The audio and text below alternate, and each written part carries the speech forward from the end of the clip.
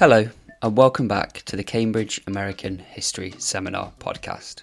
This week, we're joined by Dr. Robert Lee, resident historian of the American West at Cambridge University. Dr. Lee's paper, Indigenous Land and Sovereign Wealth in America, The Case of the Connecticut School Fund, explores how post-revolutionary Connecticut utilised land reserves to fund government activity.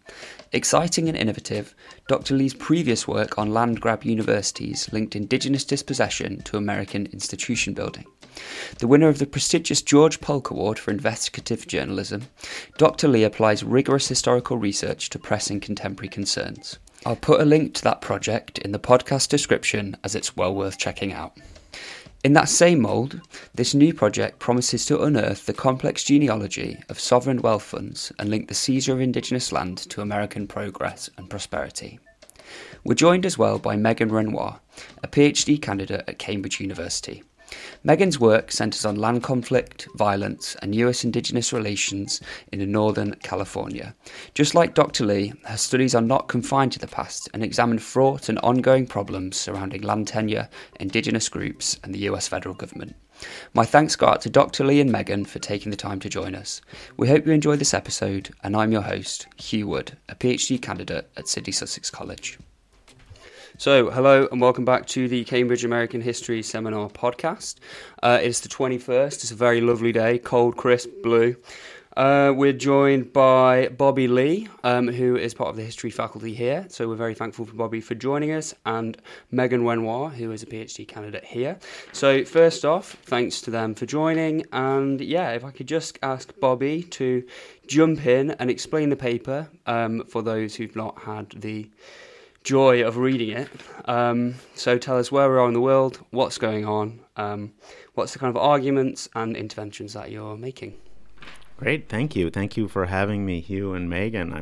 I'm happy to be here back on this podcast. I think I was on an earlier iteration of it back in 2018 or 2019, and it's great to see it still going on. So this paper, this piece of really preliminary research towards a larger project that I'm thinking about on the history of land grants in North America, sort of from the colonial era through the 21st century, focused on the area that is now the United States. This is a project related to that larger work, some sort of preliminary research, and it's about something called the Connecticut School Fund. So the title of the paper was Indigenous Land and Sovereign Wealth in America, the Case of the Connecticut School Fund. So the Connecticut School Fund is a land grant-based fund that supports common schools in Connecticut, what we now call public schools. There are dozens of these funds across the United States, and they are sometimes connected with other funds for various types of social spending, spending on universities, which is where a lot of my previous work has focused, but also on other sort of institutions of the state. And this is one of the earliest ones.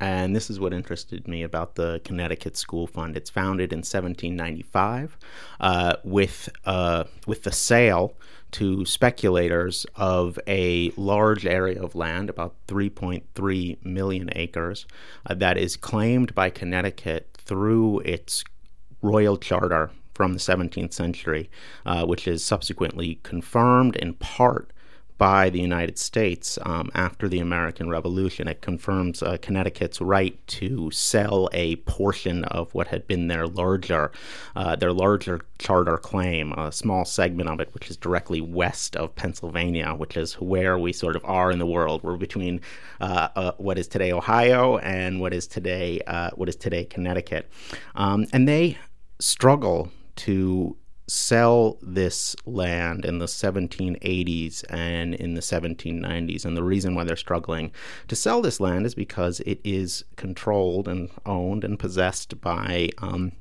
indigenous nations, specifically the Wyandot people living south of Lake Erie. In this period, there was a war known as the Northwest War in the 1780s and 1790s, and as the Wyandot and others are defending their homes in this region from the expansion of the United States, this delays and makes Connecticut's efforts to monetize this land problematic. And over the period of that delay in trying to capitalize on these land rights that Connecticut has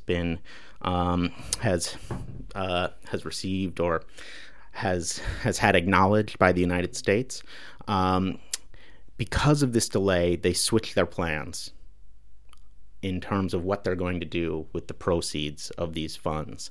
Initially, as you can imagine, if you've studied the history of the American Revolution, it's very expensive. There are huge debts all around. There are state debts, there are federal debts. And initially, Connecticut's plan is to sell this land, get the proceeds, and service its debt, its state debt. Specifically. But over the course of this war, as their plans are delayed, debt becomes less of a problem for the state of Connecticut because its federal debts have been assumed by the United States in 1790. So they start looking around for other things to do with the money. They're anticipating this huge windfall, and they initially suggest putting it into a fund that is going to pay the salaries of ministers. And that causes a big controversy. The biggest political controversy in Connecticut between 1793 and 1795. There is a fight between Federalists and Democratic Republicans about what is going to be the fate of these funds. And the ultimate resolution of this big political fight is the creation of the Connecticut School Fund. They are going to put the money not towards the salaries of ministers. They are going to put it towards the common good in terms of providing common school education for perpetual generations of Connecticut children. So what they're creating here is a public endowment for education, which you don't see anywhere else in the United States in this period, done in this way, invested at the state level for the benefit of future generations. And this becomes one of the models that then goes on to be elaborated in states across the United States and really results in the creation of some enormous funds that today we would often think of or describe as sovereign wealth funds. And sovereign wealth funds are, it's a new term for an old practice. It's a term that was coined in circa 2005 to describe the growth of this type of sovereign wealth investing. That's really exploding around the year 2000, but it's a type of state investing that has sort of a murky backstory, a very sort of unclear genealogy.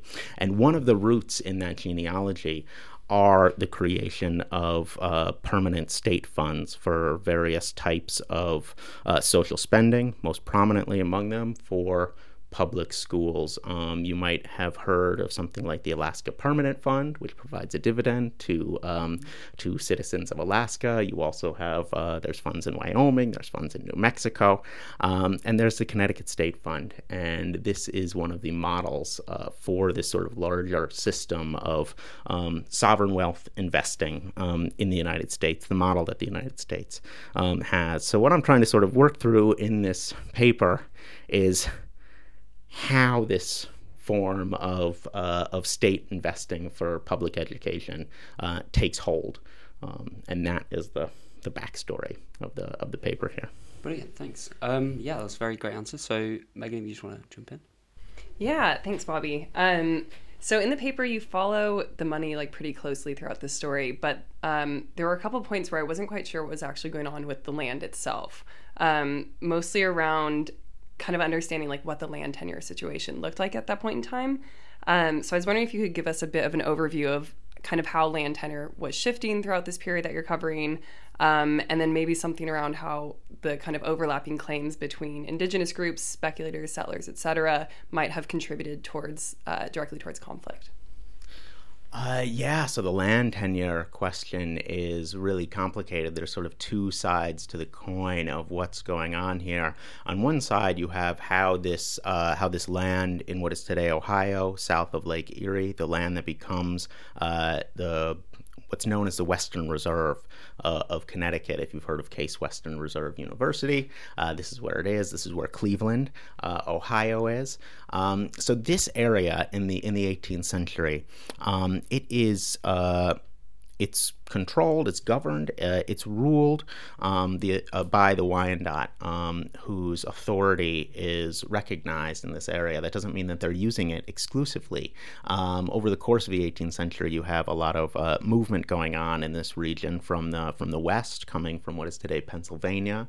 You have the Lenape or Delaware, who are moving into places like the Muskingum Valley in Ohio, and they are making arrangements with the Wyandot to use part of this land that becomes the Western Reserve. You also have Ojibwa peoples coming from north of Lake Erie, and also making arrangements with the Wyandot to use this region as hunting land, sort of on the south coast of Lake Erie.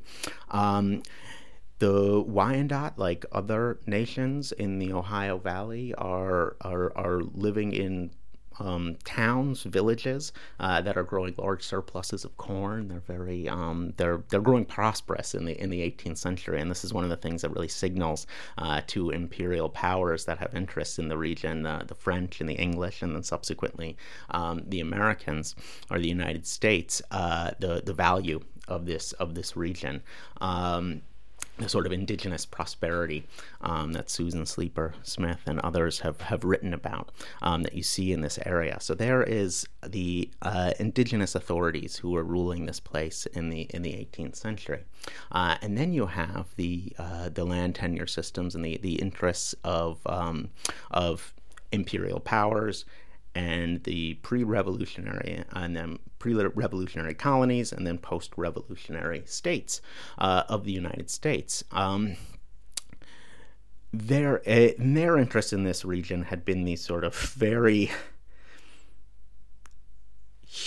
outlandishly large colonial charters. These are the sea-to-sea charters in which they sort of claim space that they have never seen, don't really know what's there. In the 17th century, these get adjusted to the Mississippi River after the 7 Years' War.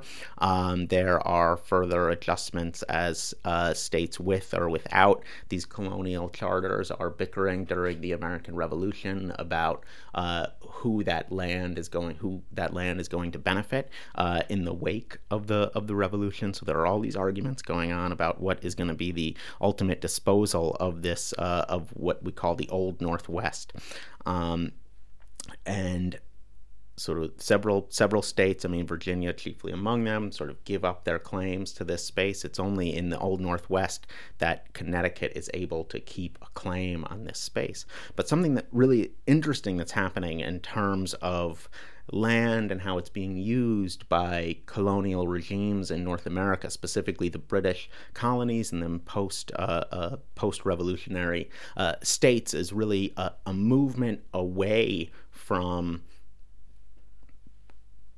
granting land in general to selling it. So in the colonial period, in the British American colonies, British colonial governments do not generate significant revenue by selling land. They grant land. This is how towns are created in New England, the headright system in places like Virginia and in North Carolina. These are grants of land. You have selling going on in places like the proprietor colonies, Pennsylvania, Maryland, but they're typically at low prices, and the receipts that come in through this are the personal profits of the proprietor. They're generally not used for paying for colonial governments.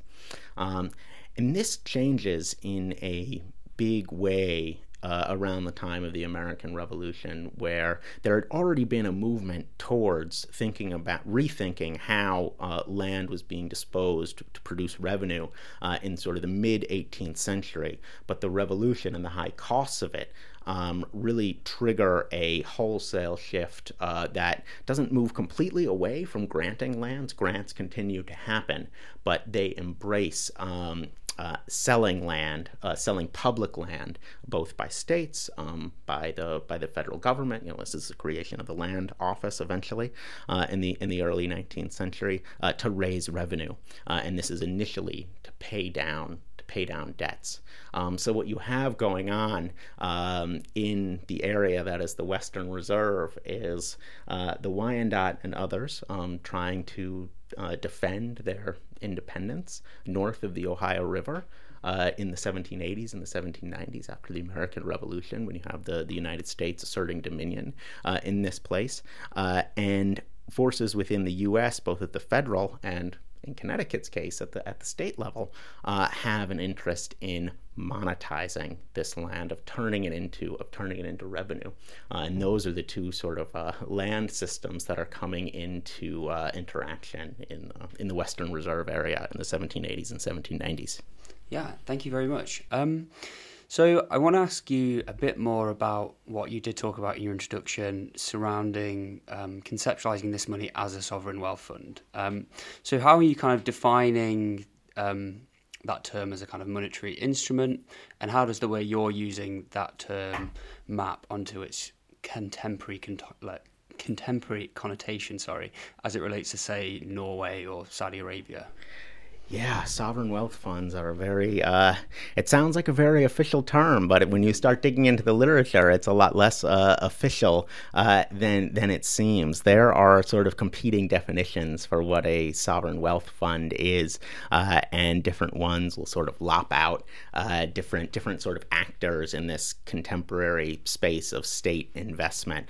But the way that I'm looking at it is sort of this, I guess you would say, a sort of middle of the road definition. So the definition that I would use of a sovereign wealth fund is a state-owned pool of capital that is without liabilities. I mean, this is significant because it distinguishes them from things like pension funds, where someone pays in through their salary or something like that, and they expect to get some sort of payment back. Sort of sovereign wealth funds don't have those types of liabilities built into them. They're sort of cousins of what we would call pension funds. But there are these pools of state-owned wealth that don't have liabilities, that are sequestered for investment that is intended to benefit the populace, the citizens, the government of a state that is running one of these funds. And the ones that do come to mind, the sort of contemporary ones that come to mind, are like Norway's petroleum fund. There's funds in Abu Dhabi and Kuwait.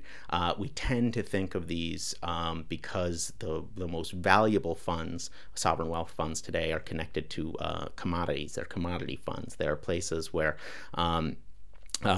revenues from extracted natural resources, oil, gas, coal, other natural resources, are funneled into these investment vehicles.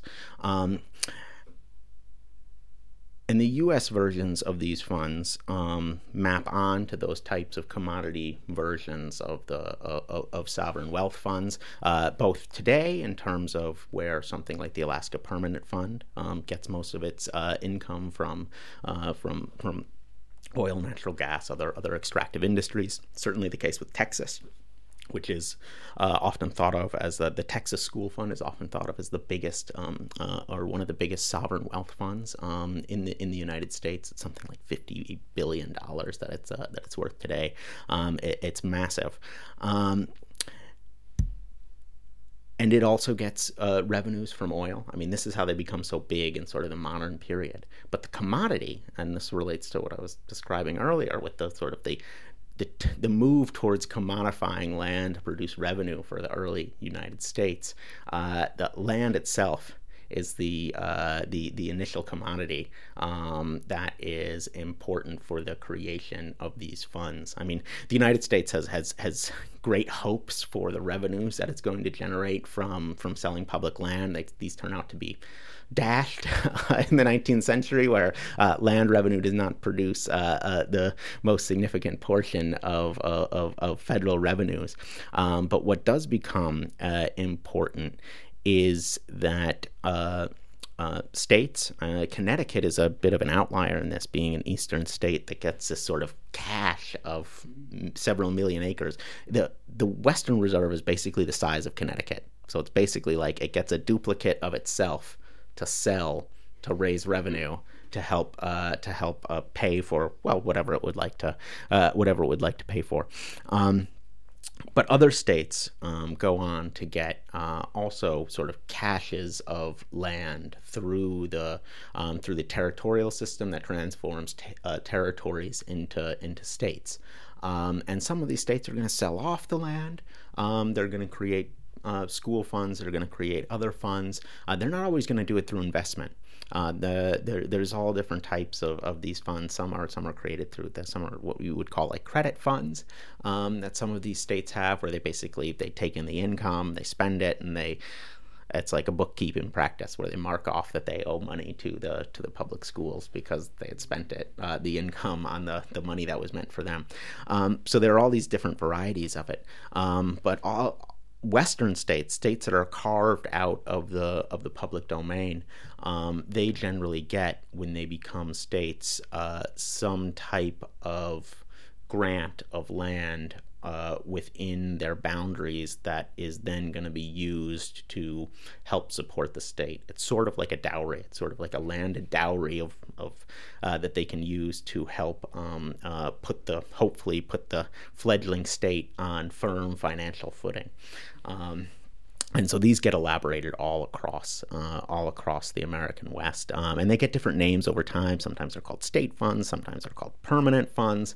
In the case of Idaho, they're called endowment lands or endowment funds. And they go on to aggrandize, a huge amount of territory, which is why this is really important for the sort of the U.S. iteration of sovereign wealth fund creation, because just the school funds alone, they aggrandize more than 100 million acres in what becomes the United States. This is a massive area. This is bigger than Germany. It's bigger than France. It's several multiples of the size of England. It's a very large cache of landed resources that they can redirect into these funds after this land is expropriated from indigenous nations. Yeah, I feel like this is already kind of touching on our next question quite neatly. But what we're kind of generally talking about here is a group of developing states learning not only how to govern effectively, but also kind of establish a mode of economic development. Where do you think Connecticut kind of got the idea from for their sovereign wealth fund? And then obviously in the story you tell, it's not necessarily a positive outcome for Connecticut in this case. But do you think other states that followed maybe use this as like a cautionary tale? Yeah, there are two questions. So remind me if I don't get to the second one but by the time I finish answering the first one. But where do they get the idea? That's a great question. And the answer, I don't think, is some satisfying like eureka moment that you can pull out of the archive. It comes from a confluence of factors, and thinking about how colonized land that had been expropriated from indigenous nations had been turned towards educational purposes in the past. So if you look at the township system in New England, right, this is where Connecticut is coming out of. This is the way that it colonizes New England. It creates these towns, 6 by 6, maybe square miles, and as part of that process, it will set aside land for churches, for schools. and that is a local that's used locally to help pay for the schools. Maybe this land will be leased, or it will be farmed in some way, and the proceeds can help pay the salary of the minister who might be doubling as the schoolmaster in one of these towns, right? So there had been this practice of, on the local level, using what looked like land grants to create an endowment for local schools. There had also been for colleges across the colonies. I went to I did my undergraduate at Columbia University, which in the colonial period was King's College. And if you look on maps of New York from the 18th century, you can see that sort of King's College has plots of land in what is today upstate New York, where Columbia, right, isn't today. It's in Manhattan, right? So there had been private institutions that had been funding themselves or subsidizing, being subsidized through the possession of landed estates. So there is already this early modern practice of holding landed resources and using the income that they generate to help support charitable or quasi-public institutions of churches, colleges, and what's happening is Connecticut is grafting this onto into the governmental structure of this new state that they've created. So they don't come up with the idea of having an estate that's going to generate an endowment that can be used for schools. They're making it public in a way that it hadn't been before in the colonies. The second part, what happens with this fund. This is also what is so interesting to me about the Connecticut School Fund. So it is really on the forefront of the creation of these state level common school funds, using proceeds of land to generate a fund that they can be invested in various different things, mostly things like mortgage bonds, but also bank stocks and other things. And they have what grows by the early 19th century into about a $2 million fund, which is huge. This is way bigger than the endowment of Yale at the time, right? It just sort of blows it out of the water. It's not even close, right? They have this big fund, and by the time you get to around 1820, the state legislature, it institutes tax cuts. Basically, it cuts the taxes, the state level taxes that it is using to help defray the costs of the common schools in the state, and it shifts to basically relying almost entirely on the common school fund. There's a supermajority of the funding for schools in Connecticut is coming out of the common school fund in the antebellum period from the 1820s to the 1850s. And what happens very quickly is that people start noticing that the schools are getting worse, because the common school fund, the dividend that it's paying, while it's astronomically larger than any other sort of state school system in the United States at the time has, it's not enough to pay for the schools. It's not enough to keep them open the whole year. It's not enough to recruit high quality teachers, to provide supplies that they might need, and Connecticut schools get worse, and this is noticed by people inside Connecticut, by observers outside Connecticut, especially with sort of a bit of Schadenfreude attached to it, by neighbors like Massachusetts or New York, and people are describing the Connecticut School Fund as a curse. So they're describing it as like a resource curse. I mean, this is what we would call it today, something like the resource curse that you see when nations have abundant resources, unlimited oil revenue, and for some reason that interacts with their policy choices in a way that is detrimental to development in some way. And this is what happens in Connecticut. Between the 1820s and the 1850s, their schools get worse.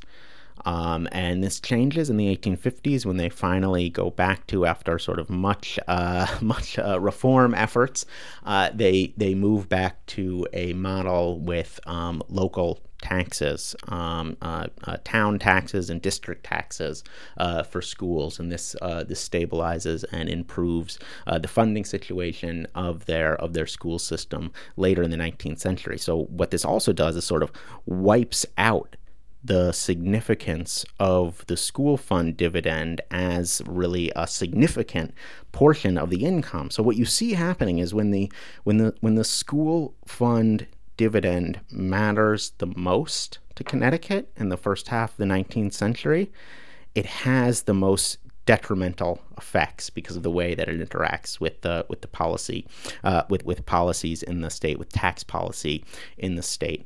And what's so compelling about that is because it sort of runs counter to one of the sort of big stories that we tell about the consequences of U.S. colonialism and the expansion of the United States. And that is that while the expansion of the United States created hugely harmful effects for indigenous nations, endemic poverty, lower educational attainment, lower life expectancies. We know that these had that the reduction of access to resources to indigenous nations had detrimental effects. We tend to think that this was capitalized on effectively by the United States or by the states that were able to benefit from the harm that they inflicted on indigenous nations. And this is a situation where you see what could be described as a lose-lose situation, not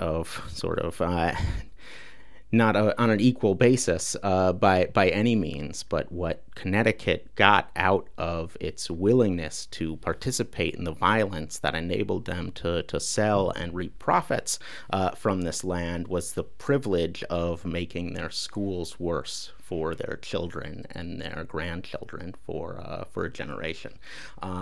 So it shows the sort of the way that the settler state and its development was ad hoc, was not omnipotent or omniscient in any way. It expropriated this land. It created this fund, but it didn't do much good with it when it mattered most. Yeah, so I do want to jump in here and talk a bit about settler colonial theory, and one of the things that scholars within that world talk about is the elaborate creation stories, myths that settler states tell about their creation and what they erase in those stories, namely indigenous violence done against indigenous communities. So I think one of the kind of critical interventions of your paper is to connect dispossession to economic growth, even if it's not kind of wholly successful. What do you want readers to take from you centering dispossession in this story about economic growth? What's it doing? What work is it doing within the project and the story that you're telling?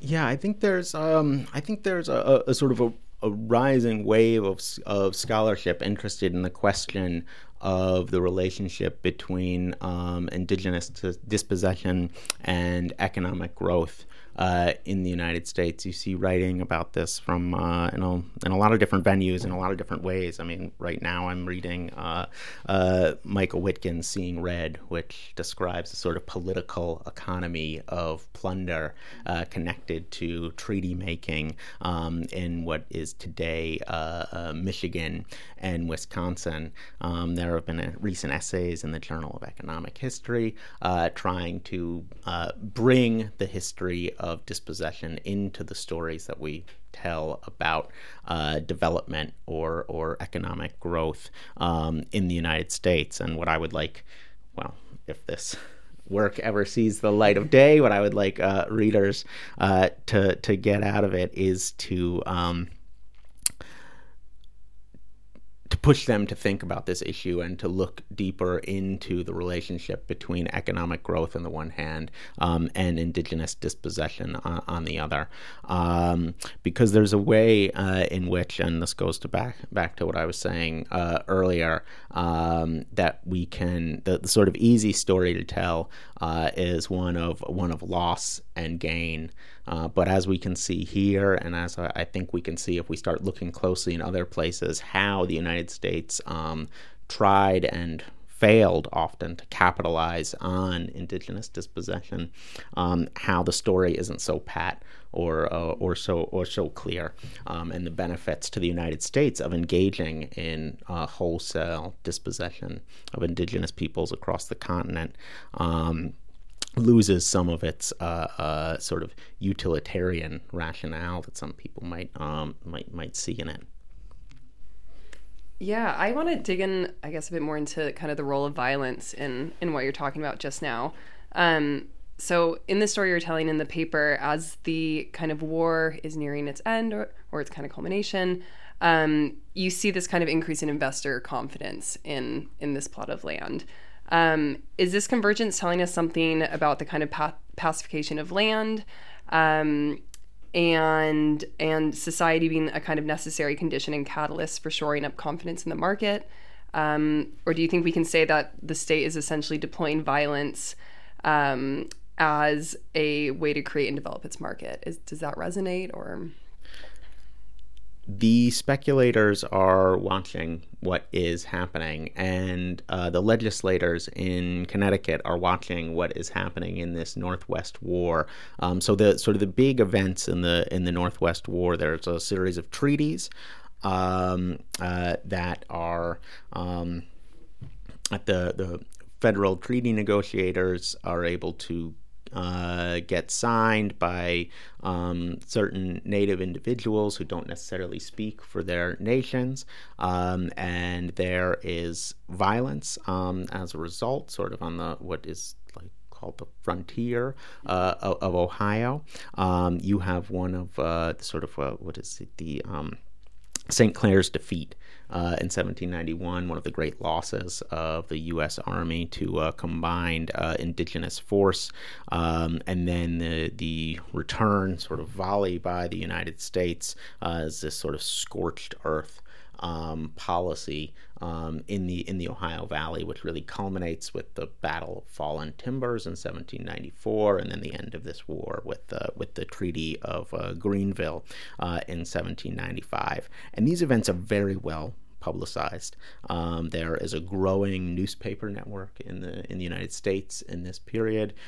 Dispatches are coming out about this, and the state of Connecticut, which is looking to sell this land, is actively holding on to it throughout this war, holding back a sale because explicitly that they are waiting for U.S. conquest in this region to be completed, because they expect that this will bring a rise in prices. And this is exactly what does happen as the war turns in the favor of the United States in 1793, in 1794, in 1795. you see the offers that are coming in from speculators to the state in order to try to acquire this Western Reserve area. They increase, from $300,000 to $500,000 to more than $1 million, and then ultimately for $1.2 million, which is what they sell the Western Reserve for in 1795. So there is conscious sort of following and thinking about how to capitalize on the violence of this war. There is a really interesting sort of seam of anti-war sentiment in this period that's sort of alongside all of the reports in the press, where they are discussing these treaties as being a sort of fraudulent imposition on the nations in the Ohio Valley, a sort of a agreement forced at the end of a bayonet. This is the way that they're describing them. But these are a minority in the sort of public prints of the United States at the time. But it does show this very conscious awareness of how this political economy of indigenous land redistribution is working in the 1790s. Yeah. So I think we're kind of drawing to a close, but Megan, if you just want to finish up, that would be great if you've just got one more question. Yeah, we'll end with a heavy hitter. So you're connecting this kind of to the, as we spoke about before, to the contemporary moment through kind of discussing the Saudis and other sovereign wealth funds. So what can understanding histories of sovereign wealth funds tell us about the relationships between violence and sovereign wealth funds today? Or more broadly, the relationship between, and this is very broad, between violence, natural resources, and economic growth? Well, in the latter, it will tell us that there's a deeper history of this that goes beyond, much deeper than the traditional story that scholars have been telling about sovereign wealth investing and its development, which is generally a story that starts circa 1950s and is a very modern story associated with really oil and the extraction of oil. But as to the sort of first question about what we can learn about modern funds from what is going on in the early United States, this is very much an open question, because we don't have a clear enough genealogy of sovereign wealth fund development to be able to draw sort of clear connections between what Connecticut is doing in the 1790s and what Kuwait is doing in the 1950s. One of the hopes for this research is that it sort of stimulates historians to start thinking more actively about the history of sovereign wealth investing, and to start to draw out some of those linkages. But I would say that at the moment, I certainly don't know. And one of the exciting things is that I don't think anybody really knows. So it's something that could really be looked into more seriously, and that's what I'd like to see come out of this work as well. Brilliant. Yeah, so thank you very much, Bobby, for sitting down with us, and thanks, Megan, for joining in. So we'll just finish there. Thanks for listening, and I hope you enjoyed that episode. There'll be another episode coming in short order, so do be on the lookout. I hope you stay well. Goodbye.